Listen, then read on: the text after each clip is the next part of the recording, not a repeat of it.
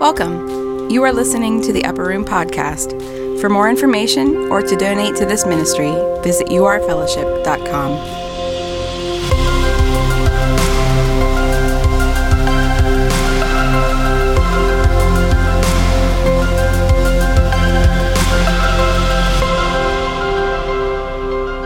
Hey everybody, my name is Chris. I am the teaching pastor and fashion icon at the church. So we are in this Values in the Kingdom series, and we've been talking about one of our values, which is treasuring God's presence. And in this value, we've talked about being aware of His presence. We've talked about silence and solitude. Today I want to talk about another aspect of treasuring God's presence, and that is hearing God speak and how we can grow in hearing God's voice. I want to talk about the prophetic. And I'm going to put my cards out on the table as we start. As you might know, I am passionate about the mind when it comes to our faith. Our faith is an intellectual faith. We're not crossing our fingers and hoping. It's rooted in history. We're not blind faith people. Yet, there is this supernatural thing that occurs in the body of Christ and around the body of Christ. And oftentimes, those two things are seen as conflicting, right? And I just want to say that I am tired of this conflict between intellectual Christianity and Spirit-led Christianity, because this is not the way of Jesus, and it's not the way of the apostles. You never see this. Well, if you're going to be led by the Spirit, you're going to have to leave your brain behind. That is garbage. It is always Spirit and truth, Spirit and truth.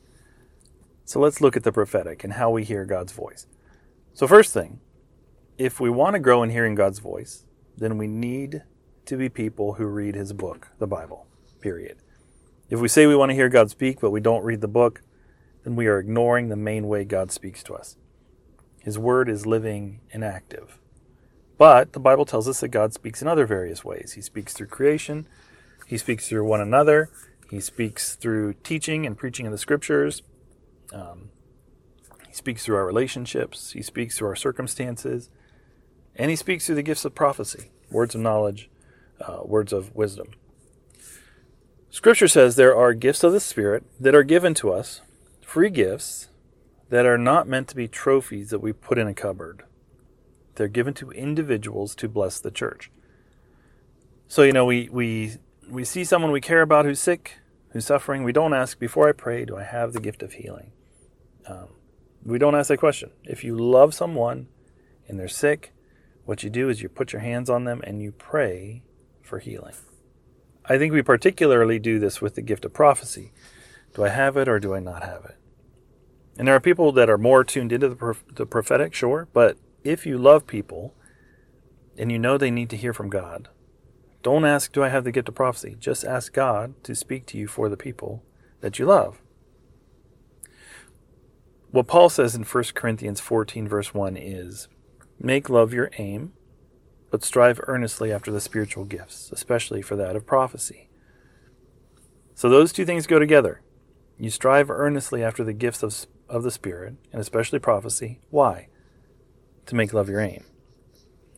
We are given the gift of prophecy so that we can love people better.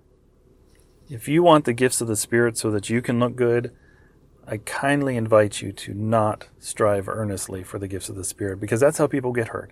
When people use the gifts given to them by God to make themselves look good, that's how people get hurt. The gifts of the Spirit are not given to authenticate yourself as a prophet or a healing minister or whatever else. They're given to bless other people. 1 Corinthians 14:3 says, but the one who prophesies speaks to people for their strengthening, encouraging, and comfort.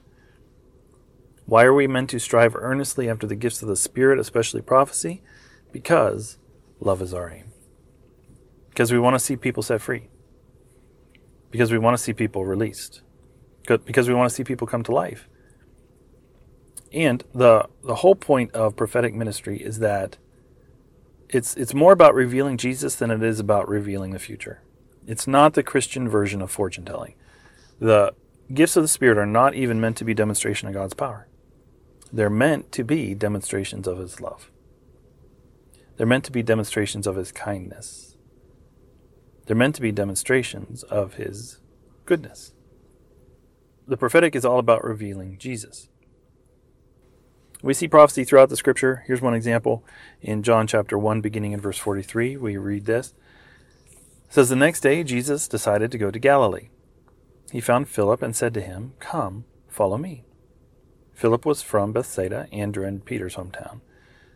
Philip went to look for Nathanael and told him, 'We have found the very person Moses and the prophets wrote about. His name is Jesus, the son of Joseph, from Nazareth.'" "Nazareth," exclaimed Nathanael. "Can anything good come from Nazareth?" So Nathanael was the church cynic. There's one in every church. Look at how Philip responds. "Come and see for yourself," Philip replied. And that's a great evangelistic statement. Come and see for yourself. As they approached, Jesus said, "Now here's a genuine son of Israel, a man of complete integrity." "How do you know about me?" Nathanael asked. Jesus replied, "Now here comes a prophetic word. I could see you under the fig tree before Philip found you." Then Nathanael exclaimed, "Rabbi, you are the Son of God, the King of Israel." Jesus asked him, "Do you believe this just because I told you I had seen you under the fig tree? You will see greater things than this." Now, on surface level, it doesn't make a lot of sense, really. Philip says, "I think we found him. We think we found the one who's the Messiah, the Christ, the King of Israel." And Nathanael's skeptical. He's cynical. And Jesus doesn't really say much to him at all. He just says, "I could see you under the fig tree before Philip found you." But everything changed at that moment for Nathanael. Now, this is speculation, but I think it's reasonable speculation because I can't think of another reason. I just wonder if Nathanael, who was a genuine son of Israel, I wonder if Nathanael was sitting under a fig tree before Phil came and found him, and he was sitting there praying and saying, "God, I'm a genuine son of Israel. I've tried to be good. I've tried to be righteous. I've tried to get it right. I've called out to you. You promised in the scripture that the Messiah would come. Where is he? Look at your people. We're under Roman occupation. We're ruled by another country. Are you even listening to my prayers? Are you listening to me? Do you even see me sitting under this fig tree?" And Jesus says, "I could see you under the fig tree before Philip found you." Nathanael's like, "You are the Son of God. You are the King of Israel." One prophetic word unlocked it all. You see this with Zacchaeus. He was a traitor to Israel. He wanted to see Jesus passing through, so he climbs up in a tree because he's a little guy. And what we miss in the story is he gets a word of knowledge. He gets a prophetic word. Jesus is walking by, looks up in a tree and says, "Zacchaeus, get your butt out of the tree. I'm coming to your house." And for Zacchaeus, it's like, he knows my name. And Zacchaeus, he can't even believe it. "I'll sell everything and pay back 4 times what I've stolen." And then Jesus affirms him, and for the first time, he knew the unconditional love of God because of a simple word. I just imagine Zacchaeus walking around town for the next week saying, "He knows my name. He knows my name." And this is something that the Lord wants to equip and empower us all to do. And I've seen it. I've seen how this gift, when used rightly, out of a heart of compassion, out of a heart of mercy, it releases people. It releases God's love into people. It makes them know that they're noticed, that they're cared for, that He knows their name. And, for example, I've had words for people, and I'll be honest, this is something I want to grow in. I'm not as tuned in as I would like to be. But an example, we were at the church for a conference, and I was talking to this woman, and I just saw a picture in my head of her boarding an airplane. That was it. So I just said, "I don't know if this means anything to you, but I think I got this picture of you getting on an airplane. Is that something? Is that a God thing? Or is that just my ADD?" And she paused and she said, "I am terrified of planes. And because of that, I haven't visited my sister who lives out of the country in years." I think it was like over 10 years. And she said, "I've been feeling like maybe I should get on a plane and visit her. And that gave me confirmation that God sees the situation and wants me to go see her." And that's why the gifts of the Spirit are given, not so that we can make church more interesting as opposed to those poor churches who just preach the Bible. It's not it. It's not given for that. It's given so that people might be set free. The gifts of the Spirit are given so that people might be able to say, "God knows my name. He sees me. He sees my situation. I can let go of my fear, and I can let go of my shame. He knows me. And I could give you a bunch more examples of the prophetic words from Scripture, from the Acts of the Apostles. I mean, we could do weeks of study on every other page of the book of Acts. Philip and the Ethiopian eunuch. There was this guy who was on his way home to Ethiopia, terribly disappointed. Then the Lord spoke to Philip, and everything changed for this guy. This is, I think, supposed to be normal. Matthew chapter 13, verse 44. How do we grow and develop in the prophetic? First of all, we need to understand this. Jesus said, "The kingdom of heaven is like a treasure that a man discovered hidden in a field. In his excitement, he hid it again and sold everything he owned to get enough money to buy the field." Again, the kingdom of heaven is like a merchant on the lookout for choice pearls. When he discovered a pearl of great value, he sold everything he owned, and bought it. So Jesus gave everything he had, and what was his pearl of great price? This is the truth, and I say this unashamedly. I am the pearl of great price. Christopher Isaac Holm is the treasure hidden in the field. And so are you. And that spoils it for me a little bit, but that's us. We are the pearl of great price. He gave everything for us.